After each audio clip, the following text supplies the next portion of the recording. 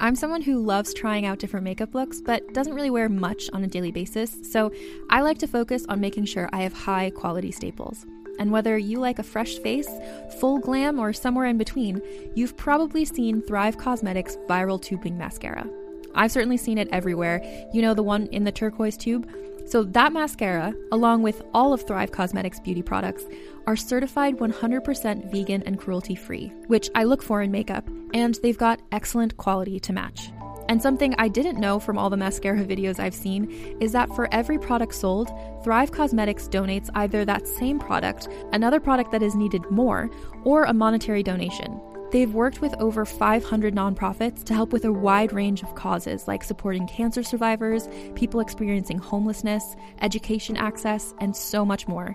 Knowing that makes me feel even better about using their products. And I do enjoy using them. Like I said, I like having high quality staples, and so my favorites are products that are multi-purpose, like the Brilliant Eye Brightener. It comes in a bunch of colors, and I like using them as eyeliner, eyeshadow, and even highlighter. Thrive Cosmetics is luxury beauty that gives back. Right now, you can get an exclusive 20% off your first order at thrivecosmetics.com/thrive.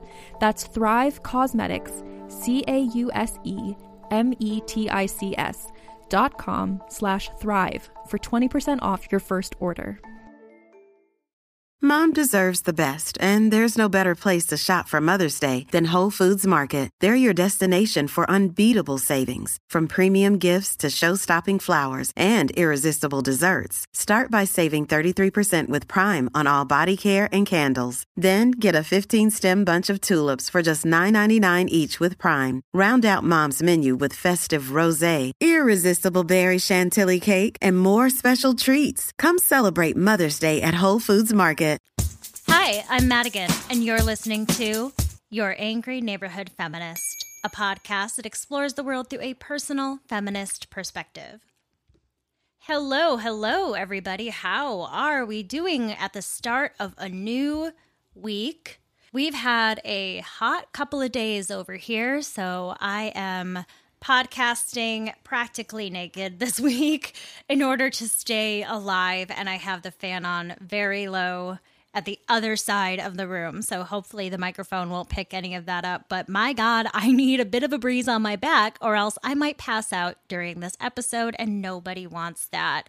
I actually remember when Keegan and I were recording in the closet our first couple of years, there were times where we would have to pause and go like stick our heads in the freezer or splash our faces with water to kind of cool down. And I would look like I had a full bead of makeup on my face because I would have such red cheeks that it looked like I had rouge on my face.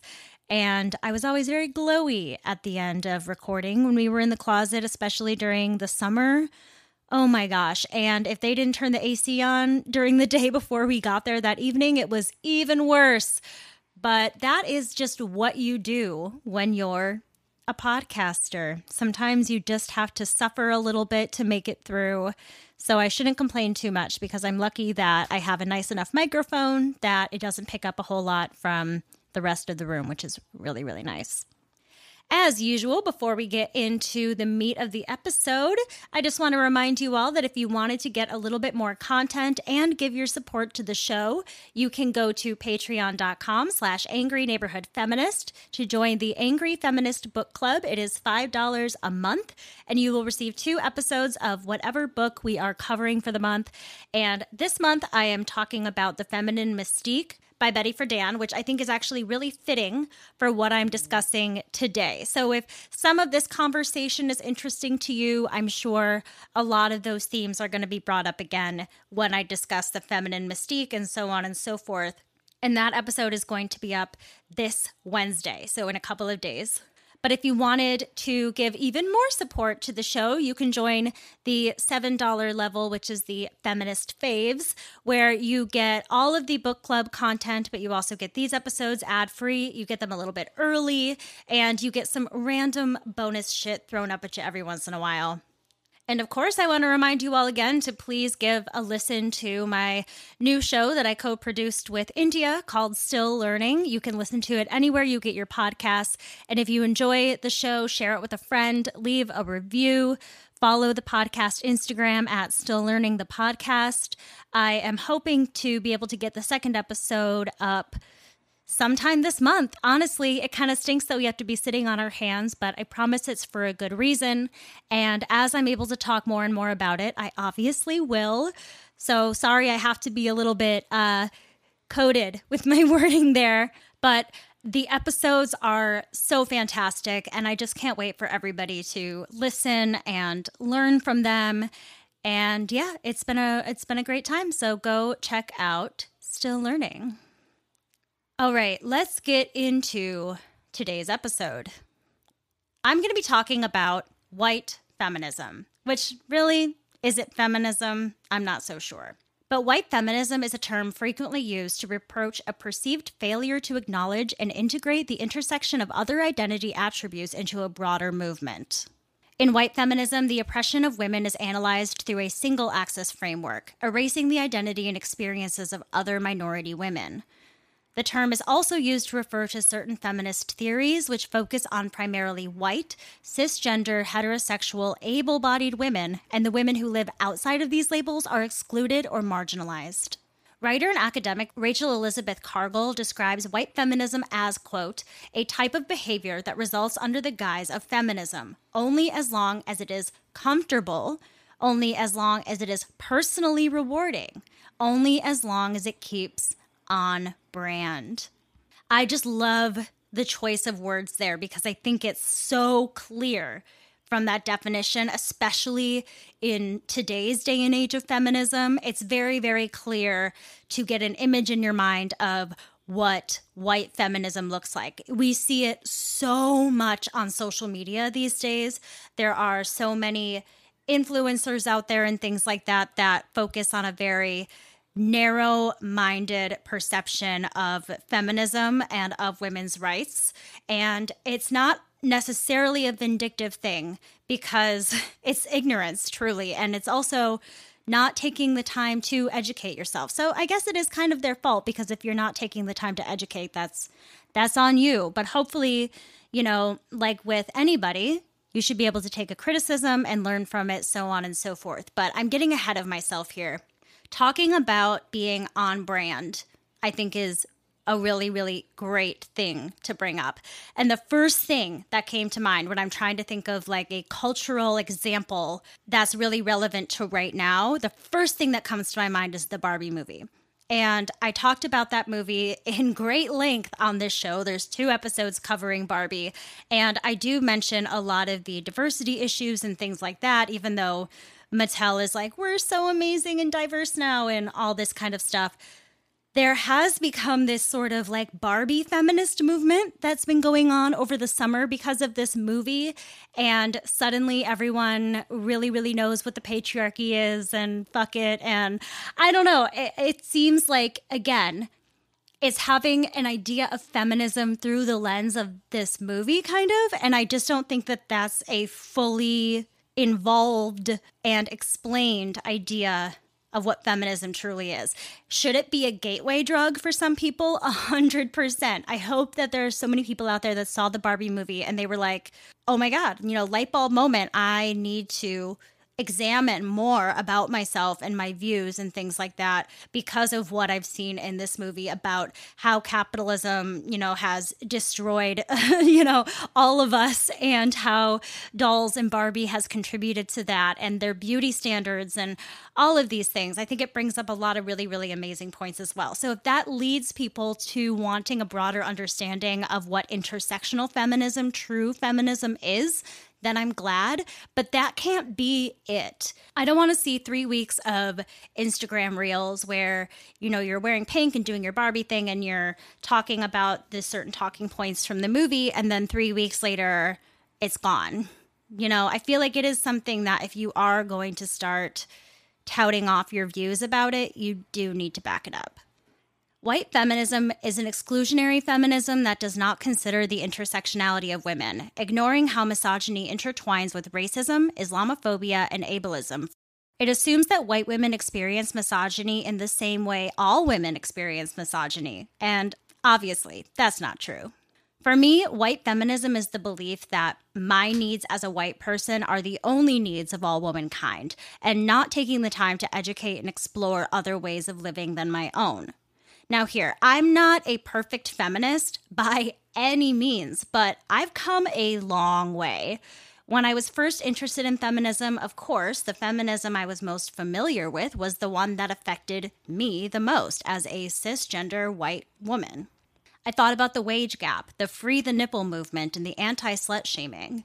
I thought about the fact that we needed more women in power and more female voices heard in our culture.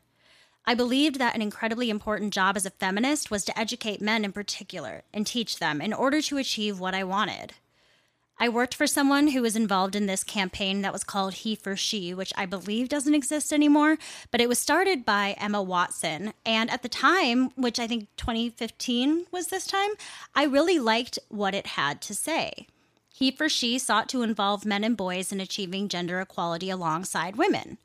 But when I look back on it, this company was very, very narrow-minded as well. But as a white woman at the time who hadn't gone very far into her feminist journey, these were the types of issues that were on my mind. But as I moved further into this journey, and most definitely when I started this podcast, my mind was open to ways that my views of feminism could be harmful to many, and that I ought to start fighting for a hell of a lot more. Once I learned of the idea of white privilege, it always made sense to me. I had enough people in my life who are from different racial and ethnic backgrounds to be able to see how my privilege as a white woman made me different. I knew that I could probably talk my way out of a ticket. I know I could probably get away with some petty crimes without much punishment. I don't fear police officers or other authority figures, and always assumed that they had my best interest at heart. On top of that, as children in the United States, we're also taught a certain version of history which skews our perception of white supremacy in this country. Colonialism was all about teaching what the white man deemed uncivilized people to become like themselves. White people have been dehumanizing people of color since the beginning of time. And I don't know what gave us the idea that we were superior to begin with. I don't think having pale skin is that great, to be honest. But that's the way our country was built. And that's the way it has remained for hundreds and hundreds of years, giving rights here and there to the Black community, the LGBTQ community, but never fully accepting them as equals.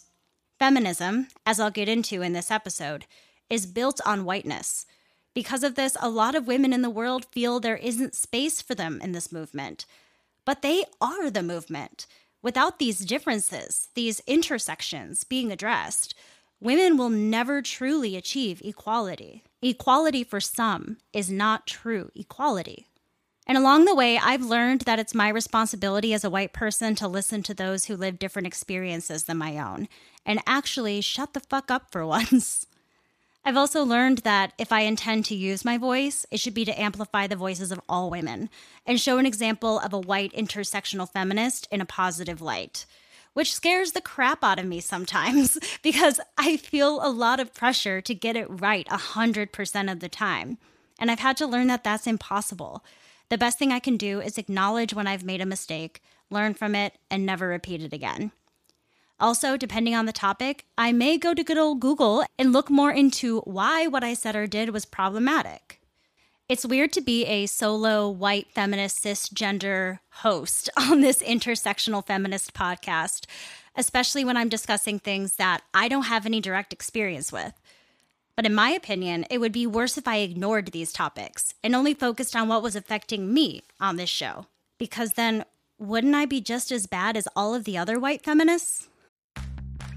Are you ready to shop? Rakuten's Big Give Week is back.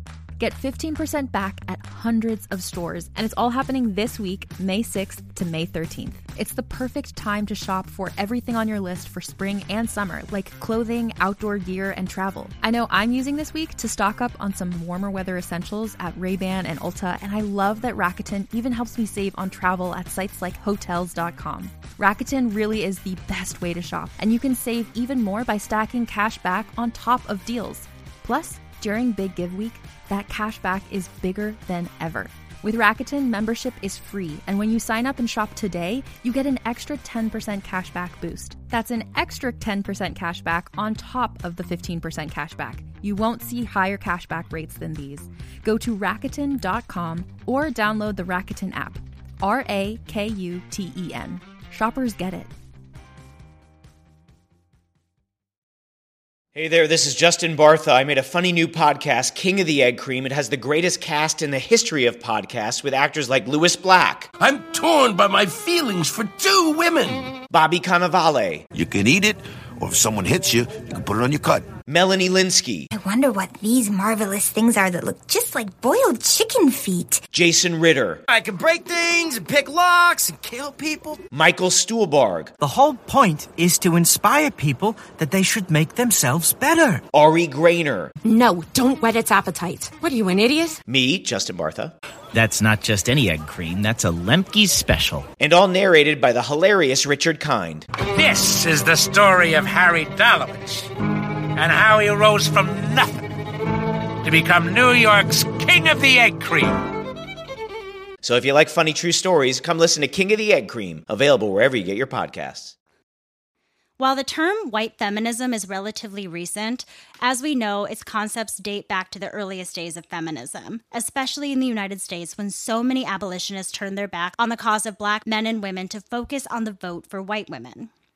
Elizabeth Cady Stanton, the Grimke sisters, Susan B. Anthony, all of them started out as abolitionists, as I believe you all know by now. I think I've hit the nail on the head a few too many times on this topic on the show.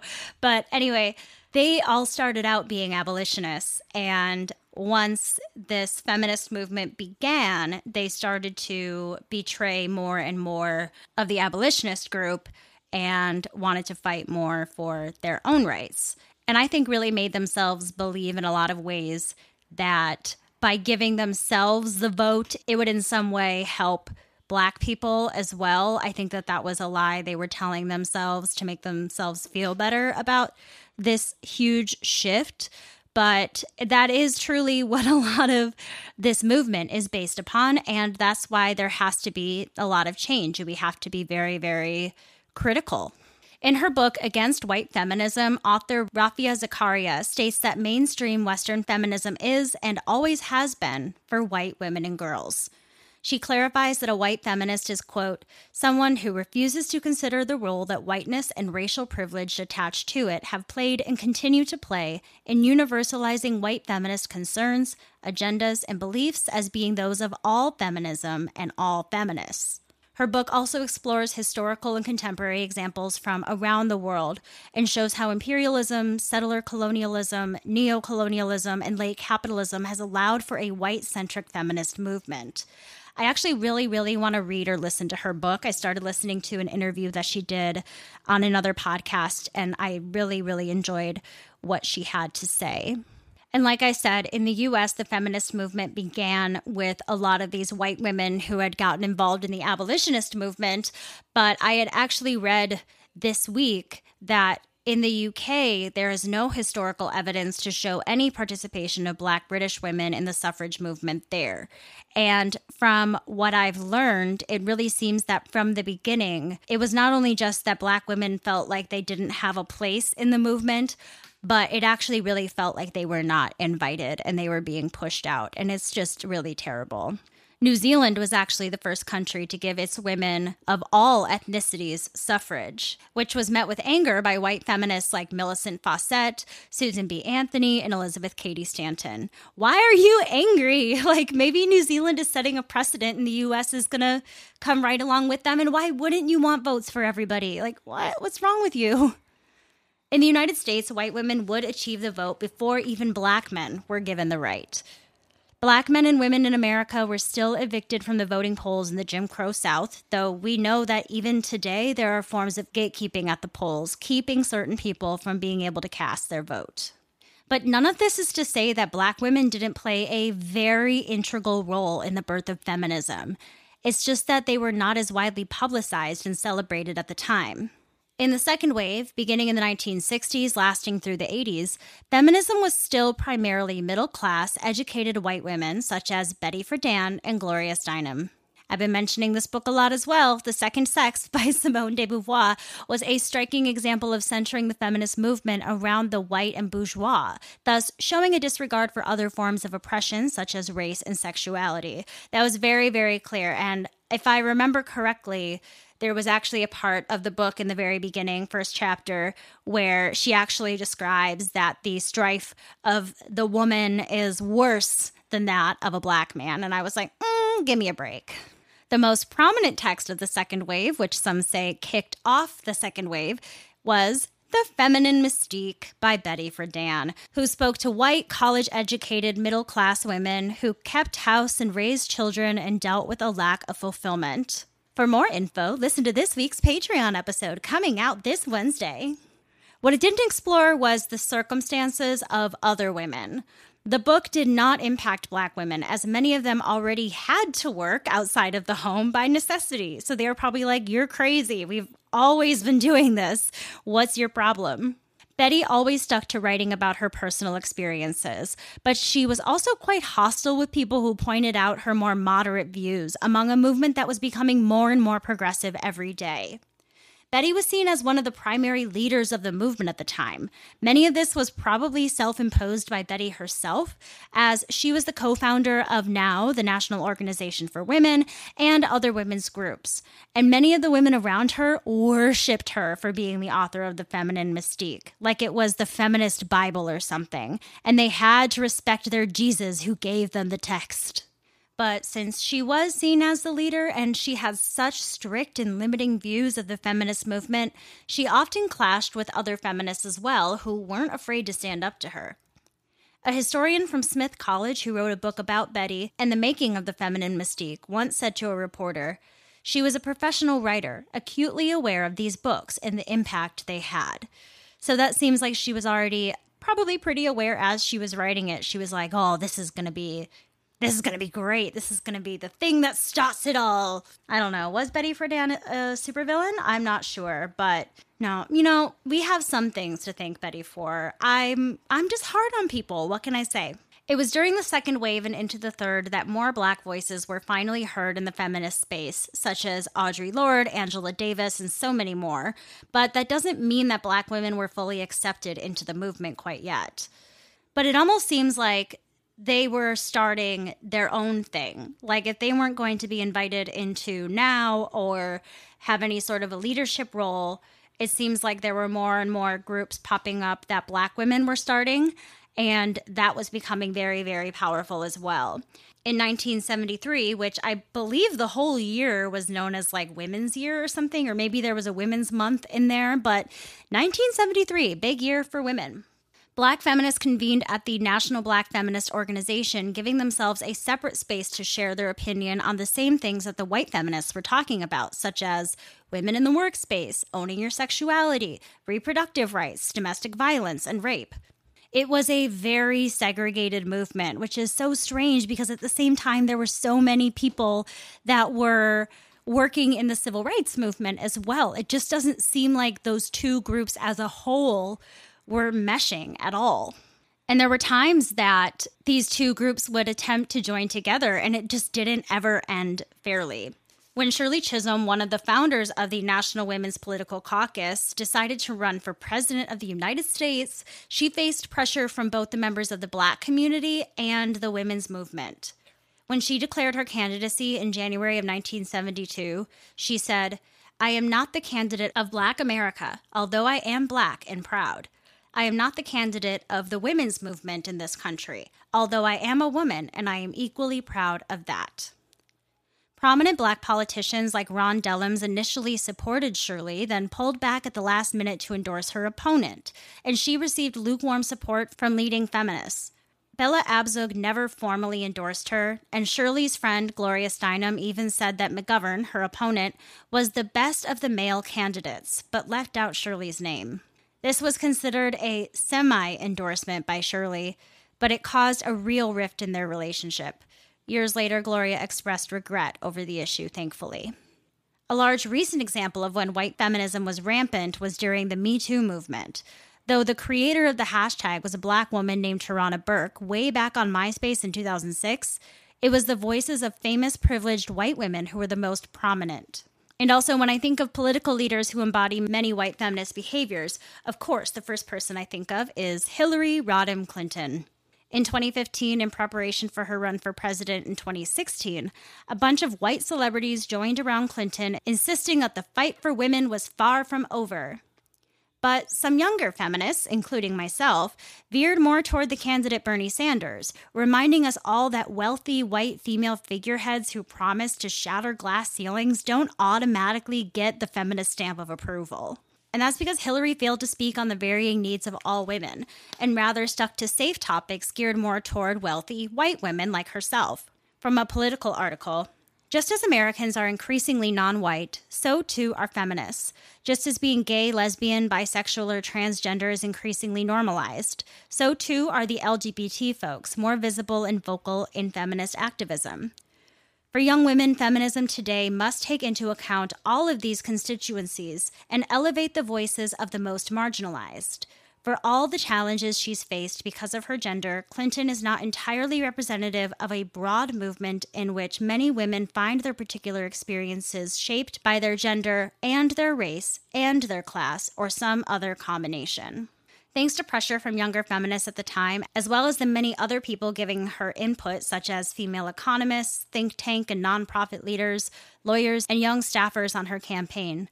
With their help, she embraced more of the feminist agenda than many other nominees in history, but she still missed the mark. Even with all of that help, her campaign did not grasp the dynamics of feminism needed to reach the voters that she needed to win. Her campaign relied on celebrity endorsement gimmicks with girl boss feminism, which I think a lot of us see right through. When Googling the most notable celebs to publicly endorse Hillary, the list included some interesting people such as Louis C.K. and Matt Damon. Louis C.K., who likes to reveal himself to people, and Matt Damon, who just learned that saying the anti-gay F word isn't okay because his daughter schooled him on it.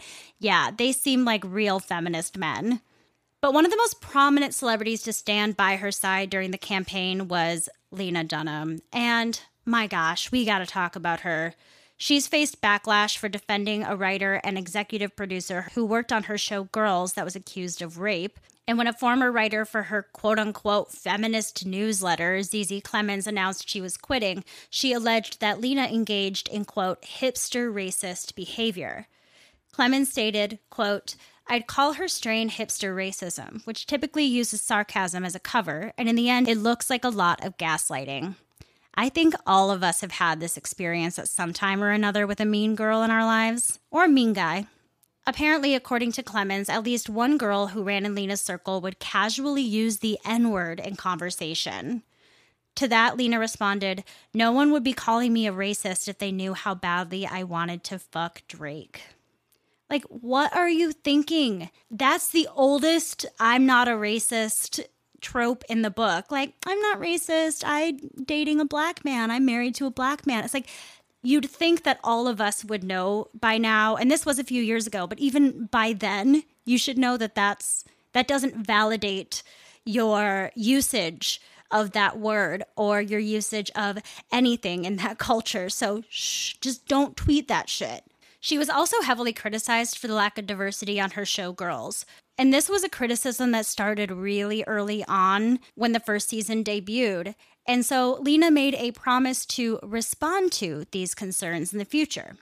She said in an interview with NPR that she wrote the show as a reflection of her own experience and wanted to avoid tokenism casting to avoid rendering an experience she can't speak to accurately. My question then would be, why do you have so little life experience with people outside of your own race? She told The Hollywood Reporter in 2015 that Girls was about, quote, weirdo girls and chubby girls and strange half-Jews, and that she had, quote, forgotten that there was an entire world of women who were being underserved. My God. And, you know, she gives off this very, like, kind of meek image. She's not a glamour girl. She's not a model or anything like that, but she is a big old Nepo baby. She comes from hella money and has lived a very, very, very, very privileged life. So I understand that she may not have those types of experiences, but I think that especially when you're making a show called Girls, you're in New York, like you have to be able to show a broader experience in order to get a broader audience as well. And when she would bring people of color onto the show, it's kind of ironic that she was like, I don't want to token cast somebody in the show, but that's kind of the way that all of the BIPOC characters were written. They were all there to just support Lena's character or the other main characters in the show. A BuzzFeed reporter once wrote that Lena's portrayal of ethnic minorities as supporting characters who are, quote, blindly invested in white strangers' lives. That's fact, very much fact. But obviously there's more than just Lena out there. Other celebs that fall into this category of false feminism include Amy Schumer, Taylor Swift, Tina Fey, Miley Cyrus, Emma Watson, and so many more.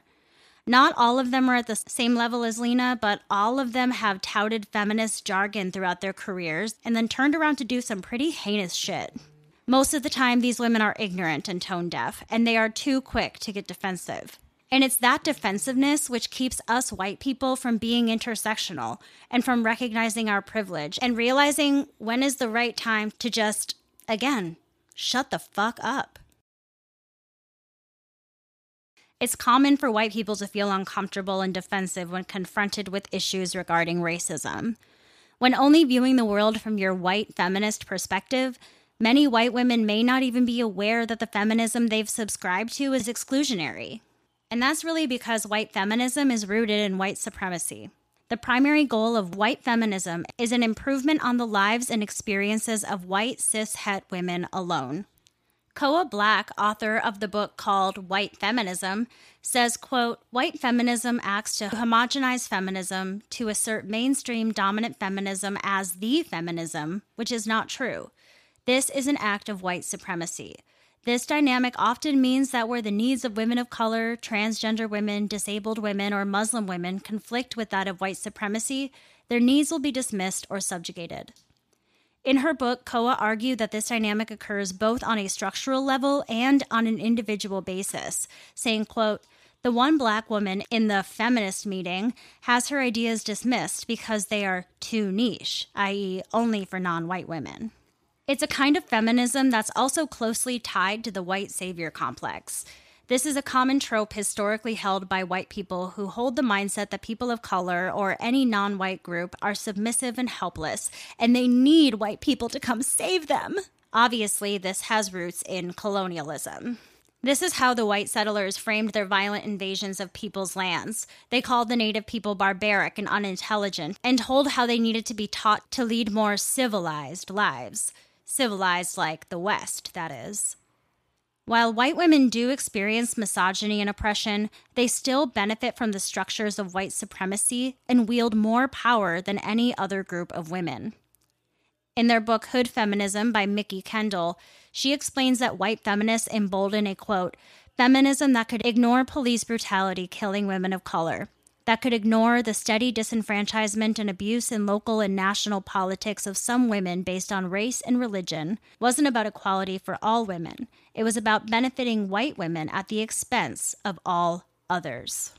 In 2020, the American streets were overflowing with people protesting police brutality and the recent police killings of Breonna Taylor, Ahmaud Arbery, and George Floyd.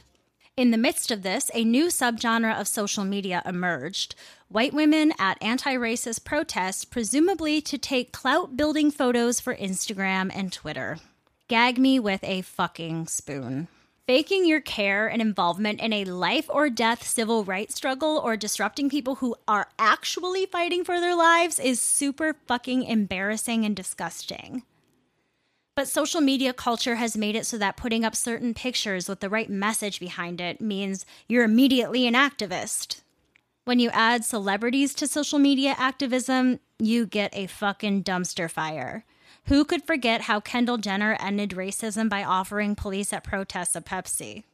To me, most celebrity activism is done not out of true passion for a cause, but because they don't want to be remembered for being on the wrong side of history or because they want to be perceived in a certain way. Again, I worked for this woman that was part of He for She for a bit, and whenever I would hear her talk about it, it wasn't about the actual cause of this movement that she was a part of. I didn't hear her discussing her plans or discussing what the group was doing or anything like that. It was always touting that she was a better feminist than Emma Watson, which was really funny to listen to, but like critiquing other people, but never really taking any sort of inventory with themselves. And I've told you all, I keep my tabs on this person a bit in life, particularly because I still care for their kids a lot. And I looked at their Instagram during the protests of 2020, and it was just, she was taking so many pictures at protests in like large groups with Black women. And it just, I don't know, there was something about it that just seemed really strange. And she was posting a bunch of pictures with her Black friends. And I don't know, it's like, dude, this isn't about you. Like, if I were to go there, I don't really know if I would even take a selfie. I don't really know if my mind would be there. I'd be wanting to take photos for the memories, but not necessarily good memories, but to kind of make like a historical marker in my brain of what's happening. And I still to this day really wish that I had been a part of the protest during 2020. I was just so panicked about the coronavirus that I was very, very much stuck inside. So I really tried to do my best from home to support as much as I could, particularly through the show and things like that. But I think that if I was there, that I don't even know if taking a picture of myself would even be a thought. I think that when you go to those things, or anytime you're at a memorial, or when you're fighting literally for the lives of people, no matter what, it's important to put yourself aside a little bit and do what needs to be done for the greater good. I think because I am inherently pretty non-selfish and a people pleaser and try my best to take care of others constantly, or else I feel worthless in this life. It's never really been my modus operandi in my brain of how I think necessarily that I should put myself in the forefront. And I remember that just being a really upsetting thing that was happening during the protest. But I also remember having a lot of discussions with Keegan about how important it is for white women and white people to get out there and do their part and support, but also what that looks like. You know, how can you play a role in this without trying to take leadership or take control or make sure your voice is the one heard? How can you be the best support system that you can be, the best ally? And in my experience, the best way to combat white feminism is to practice being anti-racist. And now, obviously, I'm no expert on this, but I have learned that I can avoid becoming a white feminist bitch is to become anti-racist, acknowledge my privilege, and learn when it's appropriate to or to not speak up. Anti-racism is structured around conscious efforts and deliberate actions which are intended to provide equal opportunities for all people on both an individual and systemic level. Anti-racism work aims to combat microaggressions and help break systemic racism by focusing on actions against discrimination and oppression. Some of those tactics include revealing hidden biases or agendas behind acts of discrimination, interrupting and challenging oppressive language, educating offenders, and connecting with other allies and community members to act against discrimination. These are considered micro-interventions. Anti-racist micro-intervention strategies give the tools for people of color, white allies, and bystanders to combat against microaggressions and discrimination. The theory is that with enough microinterventions, the oppressor will see the impact of their words or actions and provide a space for an educational dialogue, which is so important. I'm an angry person. When I see something going on, my instinct is to yell at a person and get really angry. But I know logically that that's not going to help me. So I take a couple seconds, I take a breath, and I do my best to meet the person where they're at and have a conversation with them without talking to them like they're stupid, because that's not going to get us anywhere. No one wants to be spoken down to or told they're dumb or anything like that. These micro-interventions are not used to attack others about their biases, but are used to allow for that space for dialogue, to have a conversation, and get a person to a place where it's okay to admit they're wrong. Phrases like, "I know you meant that as a joke, but that stereotype really hurts me/others." It's important to name the ways their behavior is harmful to a person of color or other minority group. However, it also must be noted that white racial justice activists have to be mindful in not causing activism burnout for activists of color. I've definitely learned along the way from my friends of color that, don't ask too many questions. It's not their responsibility to explain everything to you. We live in a world now where all information is at our fingertips, literally, and we have access to so much, where I think that it's great to have conversations, to talk to your friends about their own experiences and their own boundaries in a very organic way. Just by being friends, you will have these conversations. But I think that a lot of white people almost felt this responsibility in 2020 and on to call their Black friends and have a chat or apologize, or there was a lot. And I'm lucky enough that I've been around enough people of color in my life to have had these conversations to know not to behave that way. But I understand the instinct of wanting to learn and wanting to be better and wanting to learn from a friend. But it's also possible to really be putting way too much on that person. I truly believe in generational trauma. I think that it should not be on the onus of the person to explain their terrible history, especially when white people are the ones that caused it.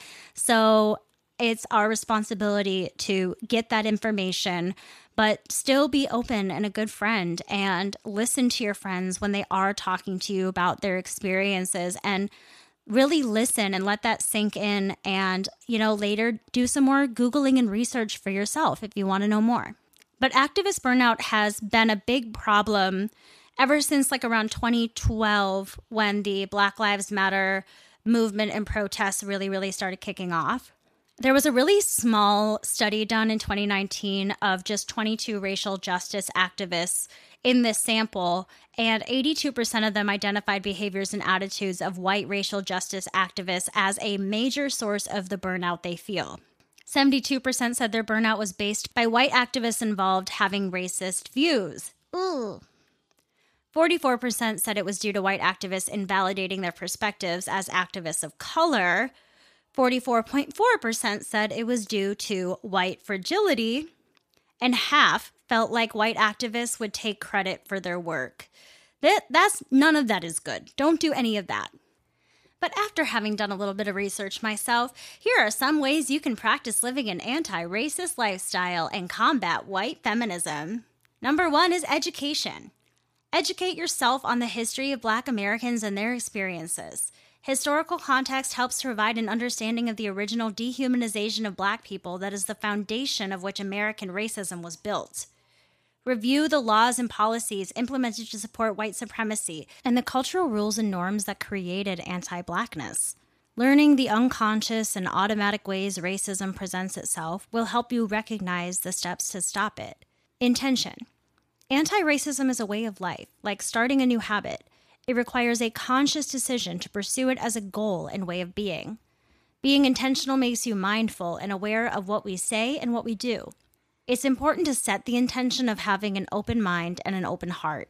By becoming more intentional, we begin to break our inherent biases. Don't let white fragility get in the way. Being defensive, as I mentioned earlier, is one of the worst ways to open yourself up to learning and changing. To be an anti-racist white person, some of us have to sit with a lot of uncomfortable and vulnerable feelings, but that leads to compassion and empathy when responded to correctly. Do the work. To be anti-racist, one must actively work to create anti-racist policies and support policies that reduce racial inequality, such as reparations and holding police with records of excessive force accountable. Empathy. Cultivating empathy is key to rehumanizing the dehumanized. The best way to foster empathy is to share experiences, dissolving the boundary between yourself and others. Of course, that takes a lot of courage and vulnerability as well. But it's empathy that motivates us to improve someone else's well-being. Being empathetic also helps you bounce back from any shame you may feel because it moves us closer to connection.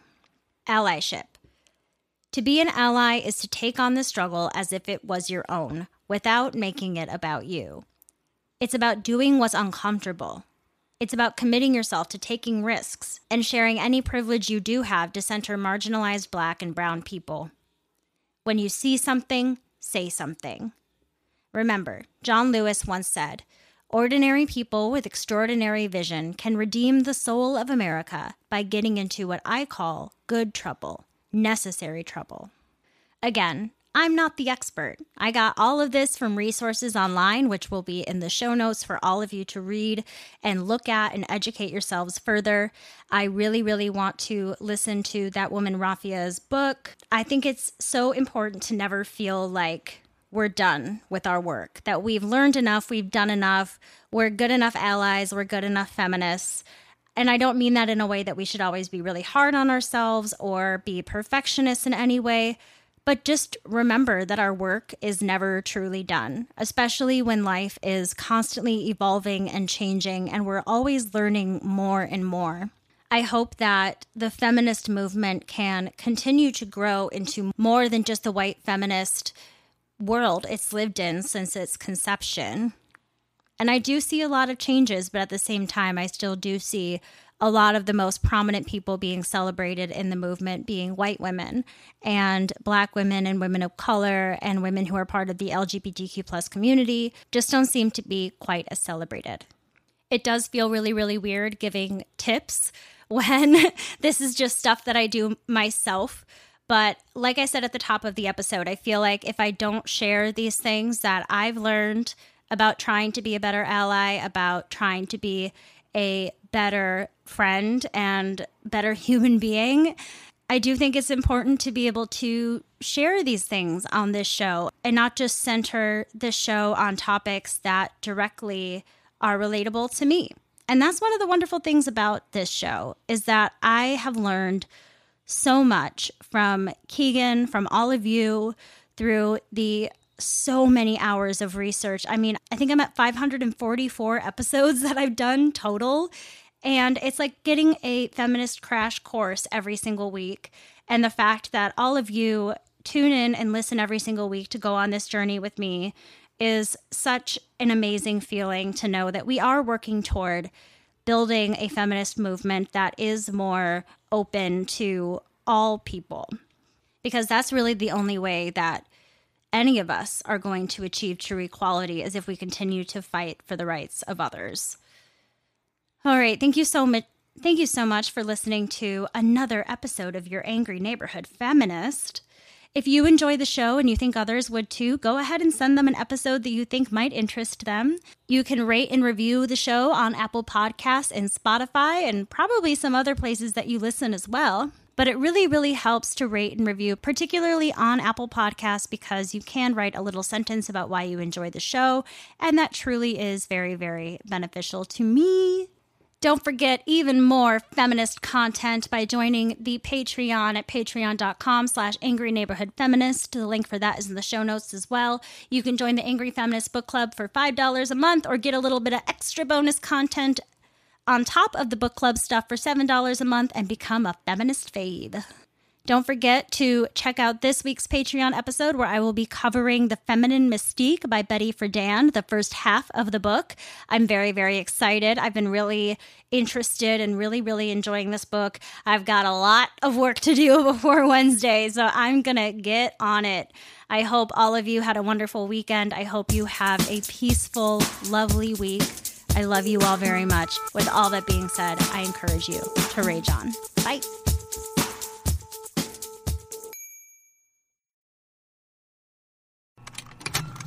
Contained herein are the heresies of Radolf Burntwine, erstwhile monk turned traveling medical investigator.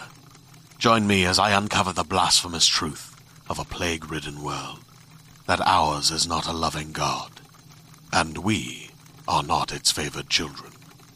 The heresies of Radolf Burntwine, coming January 2nd, wherever podcasts are available.